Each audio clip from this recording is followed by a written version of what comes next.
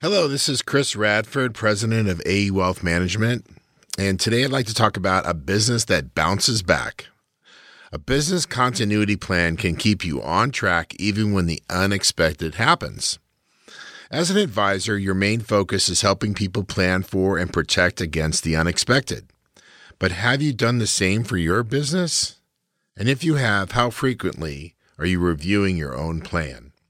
Well, the last 2 years have reminded us that what we thought was a clear path forward can take an unexpected turn.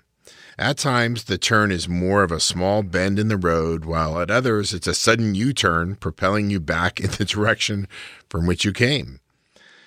Being a business owner can often feel like you're driving blindly into the next turn, never knowing when you might have to adjust the course. The most successful business owners understand that changes in direction will happen, and they will navigate those changes successfully if they build a business that is adaptable, flexible, and resilient. The Resilient Firm. How does one build a resilient business? It starts with a business continuity plan, BCP, a plan that lays out what you will do and how you will respond when the unexpected happens. You do this all the time with your clients. We may call it a financial planning, but it's really a life continuity plan. You walk clients through potential scenarios, and then you create a strategy that helps them through times when the what-ifs become what-nows.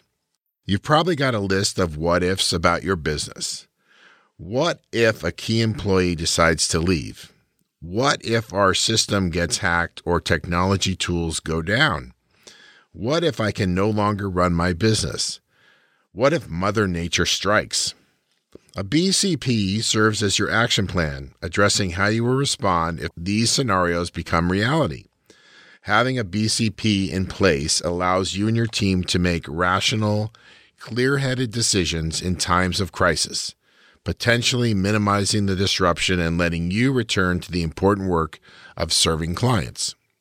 Your business continuity plan blueprint. A firm's BCP must be appropriate to the scale and scope of its business, but it essentially boils down to a series of if-then statements. If this happens, then we need to take these steps. Take some time to brainstorm the ifs that could impact your business. Business disruptions can come in many forms, including changes in staff, technology issues, natural disasters, health challenges, office relocation, economic conditions. The then statement will include a step-by-step guide for what you will need to do if the scenario occurs. The BCP must address data backup, recovery, and critical business systems. Define the procedures to analyze and identify risk in financial and operational functions in the event of a disruption. Specify the location the office will use in the event of a disruption, and define how the advisor will ensure customers prompt access to their accounts.